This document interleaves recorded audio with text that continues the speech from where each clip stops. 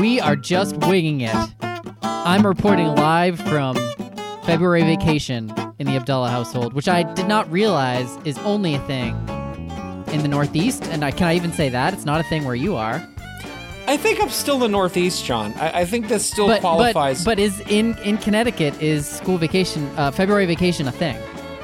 It was when I was growing up. I don't know what the fuck happened to it, but as I was telling you right before we recorded, it's become a day. Like, our kids' school vacation week is just President's Day, and then one day off, and then the rest of the time they're in school. Other than today, where we have a snow day, so they're kind of, Oh, yeah, that's true. So they got an extra day. Yeah. So is that just like a COVID times thing? Were they catching up on days off or something? Like what? I have no clue what's up with it. But I do have to say, speaking of COVID times, I don't know what's going on with you in your district. We don't have COVID, so that's what's going on with me. Congratulations. The mask mandate stopped. Right, and of course. We got messaging this week that the as of next Monday when they go back to school, masks will be optional for kids to wear.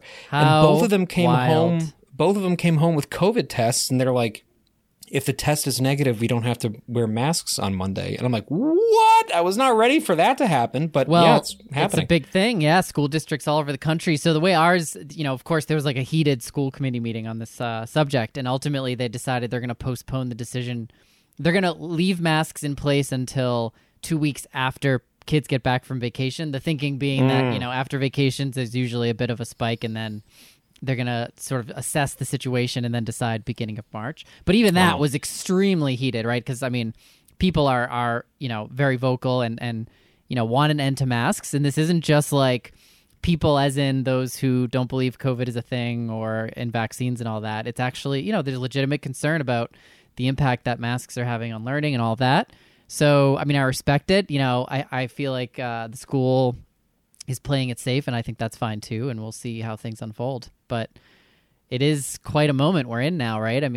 This is like yet again another, I don't know what to call it. Like, there's no more return to normal. That idea is gone. Yeah. But it's a return to safer times, I guess. I don't know. It's a something. It's a something. I have to say, school committee meetings are things that until the last 2 years, I never even thought twice about. Right. But they have become like the fucking WWE squared circle, Raw, Monday Night Raw takedown match of local government and municipalities. I just feel like they have an announcer so now out of with hand. The mic. There was actually one incredible moment that happened early on in the pandemic. It was like the first one I had ever tuned into, school committee meeting. And, you're all on it, and they're new to using Zoom, right, to having the remote thing and allowing it to happen in that way and parents to ask questions and everything. And so naturally, we're muted, and Bethany and I are commenting on things back and forth throughout. And then all of a sudden there's this moment where the person, the head of the school committee, he's like, whoever is speaking right now and commenting on everything that we're saying needs to stop. And he's like, and then he literally, he ripped a page straight from Taken and turned into Liam Neeson. He's like, whoever you are, I will find you and I will mute you. He used those exact words. Oh my God. And there have since been shirts made or so. It became a whole thing, a big joke. I will find you and I will mute you. Because it was hilarious. And we were shitting ourselves because we thought it was us. Because obviously every parent listening, right? You're commenting back, talking about how ridiculous the other parents' questions are, etc. Right. Well, plus everybody's been isolated, so people are talking to themselves anyway. So, that's another point. So I was like, are we fucking muted? Because if that was us, that might be the end of us. This guy's going to take us down, Be literally killed. Yeah. So it wasn't us, I don't think. I don't know. I don't know if he ever found the person, but it was amazing. So anyway, school committee meetings are quite a thing now. We're in a new stage, yet another new stage. We just came back from a couple days at a hotel nearby. It was a half hour away. We just stayed at a hotel with a pool. You know all about our pool criteria. You guys love, you're very specific about having pools. The kids just love, it's just a good, it's a nice way to be able to go somewhere fairly close and still just take full advantage of change of scenery and being able to do things indoors, which we also were able to get outside and bike because it was, beautiful out. It was like a summer day because of climate change. So, thanks to that. So I've been like, this is obviously catastrophic, but it's also 60 degrees out. And like, what the fuck are you going to do? Yeah, you got to, enjoy the day. You might as well. Yeah. It sucks that, the planet's burning and we're also about I say that I'm looking at an ice storm happening outside my window right now. So same. But 2 days ago it was 58 degrees. I'm feeling grateful for life on this day. We should note that it's the day after Russia invaded Ukraine, so potential World War III coming. Yeah. But what can we do? It's snowing outside. We have some time off with the kids, and here we are. Yeah. Once again, in a place where it's like there's so much happening right now so fast, and it's so scary, but it's also like, how do we even fucking deal with this? Like how you know what I mean? Like, I have friends I have a couple of friends who are in Ukraine. I have some Ukrainian friends here. Yeah. And they're like so incredibly distraught right now, for obviously valid reasons. And it's like I just feel for them. But I also have this sense of like, if this had happened we had, obviously intimations of this when, Crimea was annexed back in 2010 or whatever that was. Right. But if this had been happening 2 years ago, I think this would have been the only thing that I'm thinking about. Like, I would have been so panicked about the socio-political implications and what's going to happen geopolitically and like what, and now I'm just sort of like, man, I don't even fucking know what's going to happen. Part of it is that like, general, we've talked about this more insulation. All I think of is like literal insulation around us. But we're all more insulated in our lives in ways that like, we just don't have as much bandwidth to even take it all in. Right. So, I don't know. I don't know what to do with that. It's awful, and I am feeling anxious about, how this is going to unfold. But yeah, I'm with you in terms of like, how much can I let into my life or let impact me emotionally right now? I don't know that I have anything much left to give there. Yeah. It's a weird place to be in for people like us who tend to care a lot, Of course, yeah. It's a weird place to be like, well, I'm recognizing my powerlessness and I'm just sad about it, Yeah, it's speaking of recognizing powerlessness, Luke is how do you like this for a segue? Luke is like at the prime stage now where his reaction to not having control over something, right, not getting his way, is to turn into Citizen Kane, rip the toilet out of the wall, just like cause complete devastation. Like whatever he's near, he'll just destroy. That's his reaction. Yeah. Especially if it's that he did something wrong. He gets so like, I have to really, I'm working on, how I approach it, because he'll do something that's so blatantly, like he'll just start, cutting at like the couch or something with scissors. And of course my immediate reaction is to get upset, right? Like you see your child doing something so obviously stupid and destructive. And in his mind, he's like probably exploring or like, what will happen if I do this? Right. And so I respond the way I do, and he just loses it and gets really destructive, right? He, and he screams like a banshee. And so is he still wielding scissors at this point? Yes, because that adds a whole layer. That's true. Chucky the doll. I'm picturing that. Yeah, we just skip over the kid scissors stage, right? Like we just let them use like go straight to industrial. Oh yeah. So he's capable of doing some real damage there. So that's always a situation. But anyway, I don't even know that was a segue to how my kids are doing and what stage they're at in life now. You shoehorned that in, but it was okay. There was a powerlessness metaphor. I had to get it in there somehow. You did. I'm excited about today's topic and the book that you're reading, which we're dedicating, ladies and gentlemen, 2 episodes to, which is very exciting. But before we do, though, I have an update. I want to hear it. So thanks to I always want to hear it. I appreciate that because nobody else cares, and this is one of the few forums I have to be able to say thank you. So thanks to the wonders of psychotherapy and functional serotonin levels again for the first time in a long time, I've remembered that like I once had hobbies that I was into that weren't just like sitting in a fucking dark room crying about everything. So I've been taking advantage of climate change and warm weather to get outside and to like remember that like there's you can get into new things again, like you're supposed to do that as a human, right? Yeah. And one of the things that I've gotten super serious about just in the last month is mountain biking. That's something that I kind of played around with when I was a kid. And Jude got like a mountain bike, about a month and a half ago that we bought him. And he's been riding in our yard with it, which, as you know, has a lot of hills and stuff. Right.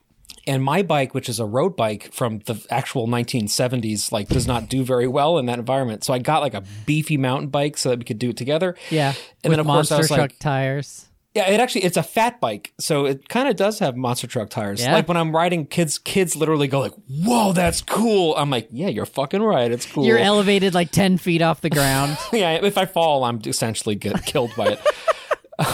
Which actually has happened a couple of times. Well, I expect that's where this is going. You going full ass into this. Yeah, it's gonna get there. It's gonna get there. But before it gets there, though, there was some considerations. My therapist. I'm saying therapist. It's actually I have literally two therapists. A team of therapists. Yeah, I have a whole fucking require, team, a cadre of psychotherapists.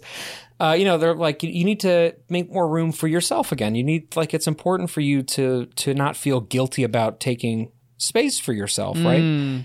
And I really haven't been. Like I've just at some point in the last couple of years kind of stopped even noticing that I was like my own person who deserved to do stuff, right? Yeah. So part of that was not feeling bad about spending money on myself, which is part of why I got the bike. But then I was like, I really should invest in a helmet that's not the helmet that I got 35 years ago that I've still been somehow wearing. So I was like, okay, I got a day off this week. I'm going to go to the actual bike store, not the real Amazon, deal. Because not we know Amazon. what happens. Yeah, it could be anything in Amazon. It'll be 10 times too large, like the pants, and it'll just that's not going to the parachute. Yeah. This was I was like, I'm going to go to the actual full price bike store. I'm going to get fitted. I'm going to make sure I get because when you're mountain biking, you're pretty far out in the wilderness. And I've been known to go full ass and to have I'm just laughing accidents. about the getting fitted part. It's like when you go to a shoe store and they have that device to measure your feet. They just put something on your head and it just fucking. I don't know why it just sounded funny, but anyway, you got fitted. Basically, you sit down and they put or the a cranial tailor device comes on out, you. right, and he does all these measurements on your head, as if it's all this complicated math, right? Right. I mean, there's 3 fucking sizes. Yeah, well, there's. It turns out there's more than 3 sizes, John, and that's actually part of where this is going. So, so I go there and I'm like, hey, I've been wearing this road bike helmet that I got sometime during the fucking Reagan administration, and I feel like I should probably get a mountain bike helmet. And they're like, oh sure. Yeah. So they take me to the mountain bike helmet wall, which is literally a wall. I don't even know what a mountain options. Bike helmet is. They have coverage for the back of your head for because when you're mountain biking, it's easy to have because I'm sure. There's a lot going on, right? Yeah. So I'm like, oh, this is so cool. There's so many options to choose from. And I see one. I'm like, okay, I'm probably going to be a large. I know that I have kind of a big head. So I'm like, I'm going to take a look at let's take a look at the larges. Yeah. I'm going to I want to, get something that kind of matches the bike. So I find one that looks really good. And he's like, all right, so the first step when we're fitting a new helmet is we're going to turn the crank in the back all the way out so it's as loose as it can possibly be, and then we'll put it on and then we'll conform it to your head. So I'm like, okay, cool. And I take it out and I go to put it on and it doesn't even fit over the top of my hair. I'm like, oh fuck. I'm like, what size is this? He's like, that's so large. It's okay. Push it down. I'm pushing it down and it's not going anywhere. And he's like, okay, maybe we need some extra larges. And so he's like, well, come with me. And he takes me to this fucking janky, crappy area where there's 2 options that are extra large sized. Yeah. And they're both ridiculous. And I'm like, okay, I'll try it. Are these still good? And he's like, I mean, they're not as good, but they'll fit you. He literally had to he put it up on your head and then he had to actually sit on your head to get it to go all the way down. It was very romantic. Stomp on it a couple times. So he's like, okay, so we'll do the same thing. We'll take the thing all the way out, and we'll make sure the padding's all the way, and then we're going to get it on tight. And I go to put the fucking extra large on, and it doesn't go on my head. He's like, what? This is crazy. I mean, I don't know. I've seen people with bigger heads than you. Sorry to say. I apparently have a very large head. But anyway, so it does go on. And he's like, okay, now crank it to make it tighter. And I'm cranking it once. Like and a that's fucking torture device. You could tell he's like, what the hell is wrong with this person's head? It was very embarrassing, but it was, it ended up fitting and it has, worked because I've had a couple of accidents. And I can see based on the fact that you're still wearing it now that they actually weren't able to remove it after that. It's permanently embedded in my skull. Hey Liz, go get the olive oil. I got to get this helmet off of him. They call in a doctor to fucking saw it off me. No, but it was a wake-up call that reminded me of when I got, fitted for glasses and I had to go to like the special section at the back of the Warby Parker website, for the ones That's that would right. fit We me. talked about that. Yeah. Yeah. I have strange body measurements, I mean, at least now we understand why that brain power, it can only be contained in a skull that's that large, right? That can only fit two Patrick, bike we're helmets. basically all trying to evolve into what you already are, right? Like you will be the new breed of Homo sapien. I am, and the helmets will fit everybody, and it will be an equal playing field. Yeah, and there will come a time. We all are getting larger, aren't we? Like our brains and our general size. Is that not true? I think over millions of years, yeah, and we're also getting fatter. So I think those two things, go hand in hand. Eventually, we're just going to be a bunch of giant heads rolling around crying. Well, with that, maybe we by should the probably time this episode is done. Yeah, let's go. Yeah. So tell me about the book you've been reading. This will be a good segue. So, okay, the name of the book, I should start there. You know what? I'm not going to start with the name of the book. I'm going to start with why we're talking about a book. Because here's something I guess what's the word? Wow, I already lost my word, so this is going to be interesting. Off to a great start. A sort of revelation I had, that's too strong of a word, really, but, each year, there's sort of, I don't know, for whatever reason, I don't think I do this intentionally, but there's kind of a book that like grounds my year, right? And comes up in this show. So in the past, certainly we've talked about some parenting books. We've talked about the Book of Joy, where Dalai Lama and Desmond Tutu spoke together about joy. And so it was interesting. Kama Sutra. This one just came up. A friend had mentioned it early in the year. Kama Sutra was a good year, yeah. And this book came up for this year, and I'm realizing that I kind of love this, each year starting with, it is a nonfiction that kind of grounds me in my thinking and has me maybe shift my perspective in a way that is challenging, right? And so for this one, this came up from a friend who had recommended it, and of course the title alone piqued my interest. It's called 4,000 Weeks, Time Management for Mortals. The reason it's called 4,000 Weeks, if you didn't figure it out already, is that's about how many weeks we have each individually on Earth. A lot, alive. I don't know, that phrasing sounded really strange. I guess if you look at us as our constituent particles, we've got a lot more than 4,000 weeks, but 4,000 weeks of like typical lifespan for somebody to be alert and awake. Yeah, yes, I got you. Exactly. So it's about 4,000 weeks. And, right off the bat, right, the framing there is that obviously, if you think of it in terms of weeks, it's not a whole lot of time, right? That's like, y'all know how fast a week goes, right? Or even think about the last couple of years and the pandemic that we faced and how fast that time frame is gone. And so, it piqued my interest. And, part of it is that it's not a traditional kind of time management book. I should also give a credit to the author. Oliver Burkeman is the name of the author. William Shakespeare. Because I'm about to, just recite everything that he said and make it ours. So I can at least say his name. So what I appreciate is that, there obviously are a bazillion self-help kind of time management or productivity books out there, right, who have their own kind of spin, and it's become, especially within, sort of our culture today with Silicon Valley and, the pace of change and the pace of work and everything, there's a lot written on this topic. The point of this is actually a bit, I would say, sort of counter productivity, in that the main, I guess, thrust of this is that our perspective on time is the issue, right? We, in our culture in particular, have the notion of time that must be controlled, that we it's on us to sort of figure out the best way to manage time. And what happens, and I think many of us can relate to this, I certainly did, is that we fall into what is an efficiency trap. The idea that by optimizing how we manage our time, we can get more in and do more and then live more meaningful lives. And that, I think, is, one of maybe a few human sort of commentaries or human conditions that have led to so much pain and, depression and so much maybe less meaningful lives than we otherwise could have led, to put it softly, because the more productive we become, often the more we can do and therefore want to do and have to do, right? This is nothing I'm saying I don't think is sort of revelatory, but it's sort of setting the stage here. Email is a great, simple example of this, right?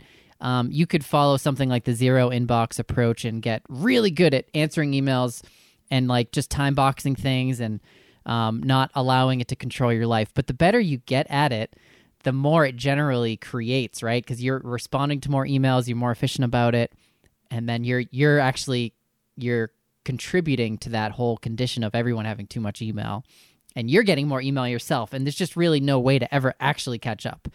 That's just email. This plays out in so many facets of our life. And, I consider myself overall like to be pretty optimized in terms of how I manage my time. Like I'm pretty productive in work and at home, and I feel like as a parent, you kind of have to be disciplined in that way. But there's something interesting to sort of take a step back and start with the premise that time is not something to be managed, and that the harder we try, the less we'll ever be able to actually catch up. So let me just read a quick quote and let's get this started, because I want to walk through a few items here. And certainly this is going to be a multi-part series because there's just so much packed into this book that I think is worth just digging into, right, and exploring. I like how you're disclaiming this with a time management that you're like, well, we're not going to make it all the way through, so we're going to separate this into multiple installments. Well, I mean, because I want to take our time through this. I mean, there's just so much there that I think each of these could probably be its own episode, honestly. Wow. But so here's just a quick quote to sort of summarize what I just said. Soon your sense of self-worth gets completely bound up with how you're using time. It stops being merely the water in which you swim and turns into something you feel you need to dominate or control. If you're to avoid feeling guilty, panicked, or overwhelmed, right? So again, this idea that we have to manage our time.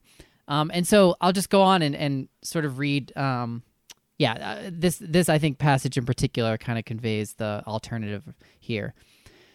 The universal truth behind my specific issues is that most of us invest a lot of energy one way or another in trying to avoid fully experiencing the reality in which we find ourselves.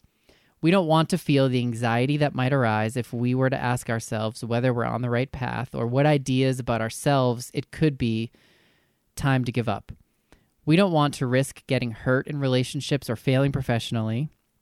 We don't want to accept that we might never succeed in pleasing our parents or in changing certain things we don't like about ourselves. And we certainly don't want to get sick and die. The details differ from person to person, but the kernel is the same. We recoil from the notion that this is it, that this life, with all its flaws and inescapable vulnerabilities, its extreme brevity, and our limited influence over how it unfolds, is the only one we'll get a shot at. So that sort of speaks to this idea that confronting this idea that time is not to be managed means, in a sense, we're confronting our finitude. Finitude? Finatitudinality. I always feel like I'm saying that word incorrectly, which I thought was interesting, right? Because the reason that we get so consumed by this idea of managing our time is because, in a sense, like, that is, we're all aware of the fact that is ticking away, right? Our time. And so our you could call it obsession with managing it is really, it's us not able to necessarily cope with the fact that this is it. These moments, every moment that we have is life. And the idea of like, if I get all these things done and I do all these certain things in the right way, I will then have time for what I enjoy, right? Or for the family that I love, or for whatever it is. We often look at time in this way that by managing it, we will lead more full lives. When the reality is, like, we all know that time unfolds in ways that we can't ever truly manage. And so you're kind of missing the boat if you have that approach of trying to manage it. And let me just stop there because I've said a lot and I want to get your initial reaction, because as always, I present these things after having read a whole book, and I know this is fresh for you and for anyone who's listening. It is. I'm not sure I completely buy into the premise of this, but I also am saying this having read zero of it and only that's what makes these conversations worth having, I think. Yeah. But I do know that the first time I ever was struck by the brevity of life, and of course this is, we've all lost people who were like way younger than they should have been. And that's something that you also have to reconcile in life, is the reality of our own, mortality, and maybe not even getting those 4,000 weeks. But the first time I was really struck by how short life actually is was just that somebody made an infographic with a bunch of boxes that represented that probably that exact same time span. Like each box was 1 week. And I was like, there's not that many boxes on this page. And I was looking at it and realizing like, holy shit, I'm already like way farther down the column than I thought I was. And that was like a huge, honestly, it was terrifying. It was like an existential moment. And this is when I was in grad school. I remember it very specifically. So since then, whenever like that comes up, like how finite life really is, I depending on my stress level at any given time, I either take that as being liberating or being terrifying. Absolutely. And I think that's something that, so I'm just saying that because like in terms of the 4,000 weeks idea at a high level, that's definitely something that I've kind of grappled with from time to time. Yes. But going into what you're saying as far as time management goes, time management has been something that I've always honestly struggled with. It's not, something that I've been particularly good at. It's something that I've had to work at a lot in my life. And as somebody who has had experience like not managing time very well, I can tell you that it leads into a lot of, issues, right? Like you end up screwing things up for other people for one thing. If you don't make deadlines on time, it leads to issues. If you're late to things, it leads to issues. You become untrustworthy. So like the idea of being trustworthy in that you respond to emails, to me feels like a really good, like that's something that I really aspire to do because it makes me feel like I'm not letting other people down. And to not let other people down for me is a really liberating and good feeling because I feel like I'm part of a, collective. The idea of like and I know that he's obviously not advocating for getting rid of that. It's just that this thing of like, you don't want to get trapped in the Ouroboros of, always being so productive that you're not noticing that, time is kind of wheeling by underneath that. That's something that, I don't know how it makes me feel, but it makes me feel like I am not productive enough where that has been a problem for me, right? Yeah. Like, that makes total sense. I definitely live with this awareness that I could be a shitload more ambitious than I am, especially at work. Like I know that if I were to like really apply myself to, trying bigger and better things, I could probably be a lot further in my career at this point. But I also know that it's usually a pretty conscious decision to not take too much on so that I have time in my life for like the kids and for Micah and for my, mountain biking and things. So I feel like I'm in an okay place with that personally, but I want to hear more about, why I'm not. Like I want to hear more about what he's kind of getting at. Well, I mean, yeah, it's interesting what you said there, right? Because I think however good anyone who's listening, you included, think you are at managing time or not, I think it's fair to say we all experience the anxiety associated with the idea that we have to manage it and that we may not be doing the right things or staying up, keeping up with things, right? So here's another quote on that. I mean, yeah, convenience culture seduces us into imagining that we might find room for everything important by eliminating only life's tedious tasks. But it's a lie. You have to choose a few things, sacrifice everything else, and deal with the inevitable sense of loss that results. And we'll get a lot more into this, whether today or in the next one, because, he gets into some specific strategies here. But, there's something there that I worry about in myself, too. And I think I do I've committed a lot of energy to managing time. And I think I've gotten a lot better at it at work to, like, focus on the right things at the right time. But I think that by becoming so fixated on that optimization of things, right? The point that I've been missing, I feel, is that it's still not possible. It's never been possible to get everything done on our to-do list, right? There are just too many things. We've created this condition where technology, of course, has accelerated it, and this has been true throughout history. It's not new. It's just that you could say the pace of it has accelerated drastically with modern technology, but there's just too much. We have tricked ourselves into thinking that we can do so much more. You think about even just technology that's not super recent around the house, like a dishwasher or things that help us, a laundry machine. All of this, technically, it should give us more free time, right? Because we're able to get that stuff done and not have to spend, however long it would have taken to hand wash our clothes or dishes or whatever. but it's never been the case because we immediately fill that with more stuff that we have to do to be productive. And I think that part of the trap of, being more efficient and therefore that giving us more time, it feels like we're always in pursuit of the time that we'll have to enjoy life, when in reality, it goes back to, a theme we've talked about on this episode all the time, which is about being present with the time that you have, right? And here's another quote on that front. What I can confirm, though, is that if you can adopt the outlook we're exploring here, even just a little, if you can hold your attention, however briefly or occasionally, on the sheer astonishingness of being and on what a small amount of that being you get, you may experience a palpable shift in how it feels to be here right now, alive in the flow of time. And, that idea of being in the moment, not in this way that's like, okay, I'm going to focus on what's happening, what's unfolding right now. It's really just, I think it's a gentler kind of approach where we have to acknowledge that, like, this is it. That idea of doing all the things so I can then relax or get the time that I need, I think is a setup.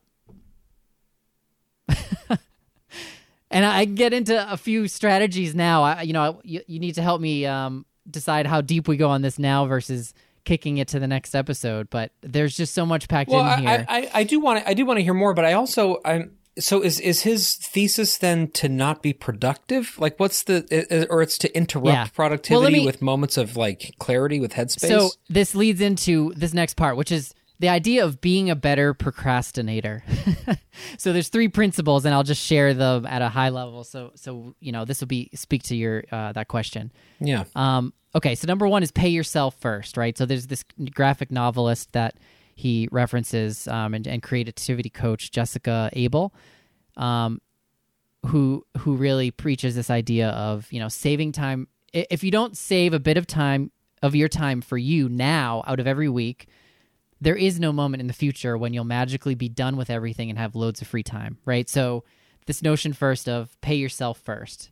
And your hobby speaks directly to that, right? Mm-hmm. The idea of a hobby at all, that we would do anything in life that isn't purely for some productive end, that is a good thing. That is experiencing life in a way that allows us to just enjoy, and a lot of people don't have that in a hobby, or, for me lately, that's certainly been guitar, but like whatever it is, the idea that you're paying yourself, right? So that very much resonates with what you were saying earlier in terms of rediscovering hobbies yourself.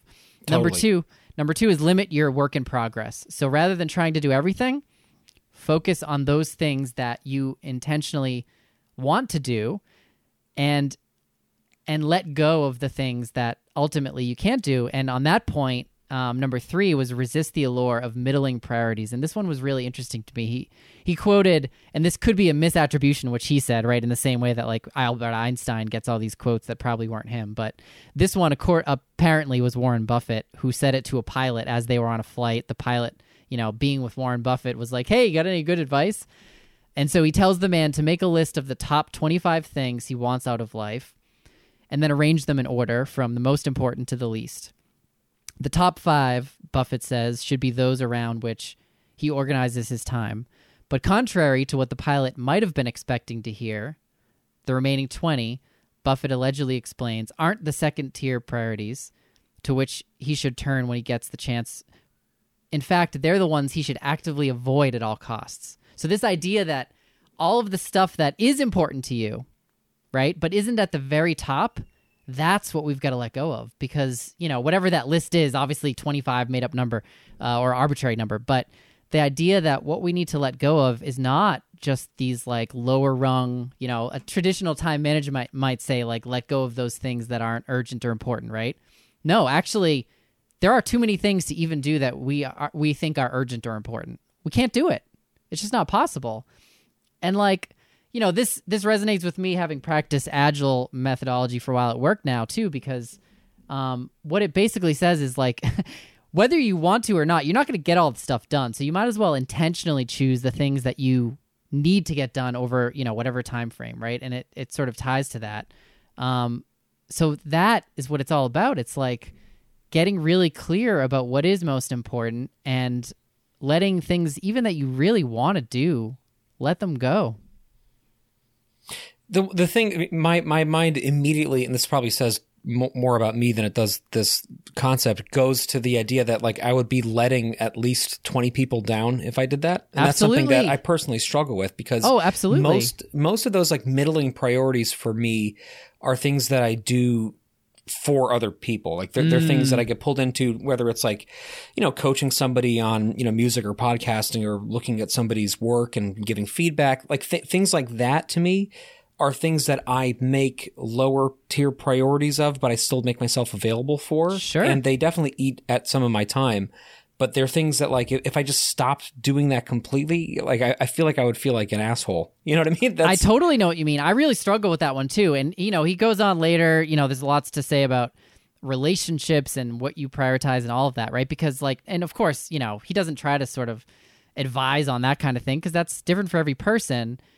I really struggle with that one too, personally. And I've talked about that, on a more recent episode where it's like the relationships we have in our life. I mean, that's what gives so much meaning to our lives. And so how could you possibly choose, right? I mean, and it's not like this intentional thing where you can say, these are the most important ones and these aren't going to be meaningful to me, because maybe those are super meaningful in ways that maybe aren't as directly relevant or apparent.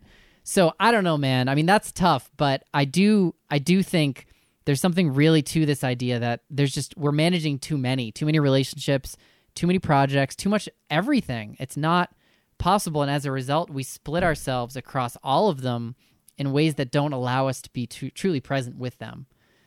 If that's, I guess, what stands out to me and how we navigate it. I mean, that's the hard part. That is life. It is, but it's also worth, it's a good exhortation to take stock of what you're actually doing at any given point in time. Yes. Right? And to stop being stressed out about things that you're assuming you're about to do but never get around to. That's something that I think is even just looking at my own personal life, there's a lot of kind of low tier goals that I have that I don't actually care about that much, but I keep writing them down or I keep putting them in my goal planning stuff. And I'm just like not going to get around to it. Isn't that anxiety producing?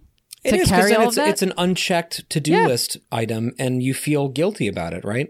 Right. So that 100% resonates with me. But it also, as many books that we've talked about on the show has done, is kind of reminding me of how hard it is to do these things in contemporary Western society, where it's very hard to do that because like most of those, middle tier goals that we're talking about are things that like come from other people and we're kind of responsible for them in some way, or not as responsible as we think we need to be, but like they're kind of waiting for us.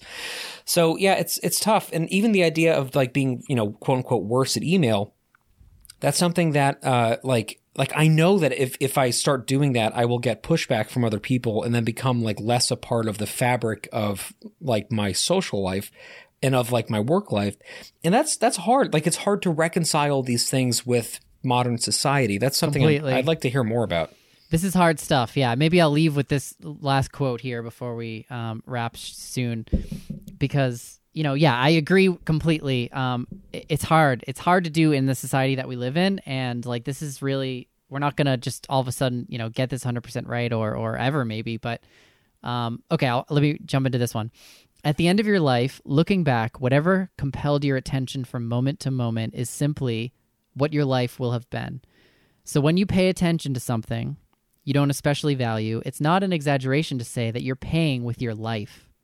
Seen this way, distraction needn't refer only to momentary lapses in focus, as when you're distracted from performing your work duties by the ping of an incoming text message or a compellingly terrible news story. The job itself could be a distraction. That is an investment of a portion of your attention, and therefore of your life, in something less meaningful than other options that might have been available to you. It's a lot of pressure, right? It's a lot. It sounds like frightening, Yeah, totally. I mean, because if we don't do these things, then like we don't have a job anymore. That's the thing that I'm struggling with listening to it is like unless you become a monk or something, like how are you supposed to? Well, I think it's by actively, if we choose to do that as a job, let's do it, right? Let's go all in, and ideally, we're pointing our lives in the direction of where we want to be. It's not like we can just leave our job if we're not happy with it immediately, but like, are you genuinely sort of pointing yourself in that direction of where you want your attention, where you want your life to be. Because so much of us, it's easy to go with the distraction, right? And the distraction might just be the stuff that's coming, you're reacting to every day, and what is your typical, your job right now, or whatever it is. So to stop and take stock and to say, this is it. Like, this is your life, right? I think the lists that we create of all the other things help keep us, they bring comfort to us knowing that this might happen. It gives me options, right? It's like this whole idea of something that could come. But like, there's probably a part of us that knows, like, that's not actually, it's not going to, right? Unless those are the things that we're truly prioritizing, they're not, and they're distractions. You know, they're just giving us this alternate universe that never existed and probably never will. So, again, figuring out where you do aim yourself and want your attention to be, I think, is the hard part, and we'll get more into all of that too. But you know, that's at least acknowledging that we've got to focus and be present and have our attention somewhat controlled by us rather than other forces like social media, which is another one that, you know, comes up. I think that's an important one. Yeah, this will be interesting to get deeper into, I think. For sure. I have a lot of thoughts, but I want to be, you know, conscious of the fact that I am just now learning what you're saying, so I don't want to like be too judgmental about it, you know. No, so I think I'm curious to hear more. I think that makes it stronger, right? I mean, having a conversation that looks at it in that way, which is why I always appreciate when just one of us has read something, because we can bring that critical thinking to it, which I think is important. So yeah, looking forward to the next part, whenever that is, and hopefully this gives us both some stuff to gel on for a little while before then. Food for thought. Food for thought. All right. Yeah. Thank you, my friend. Bye. Thank you. See ya. See ya.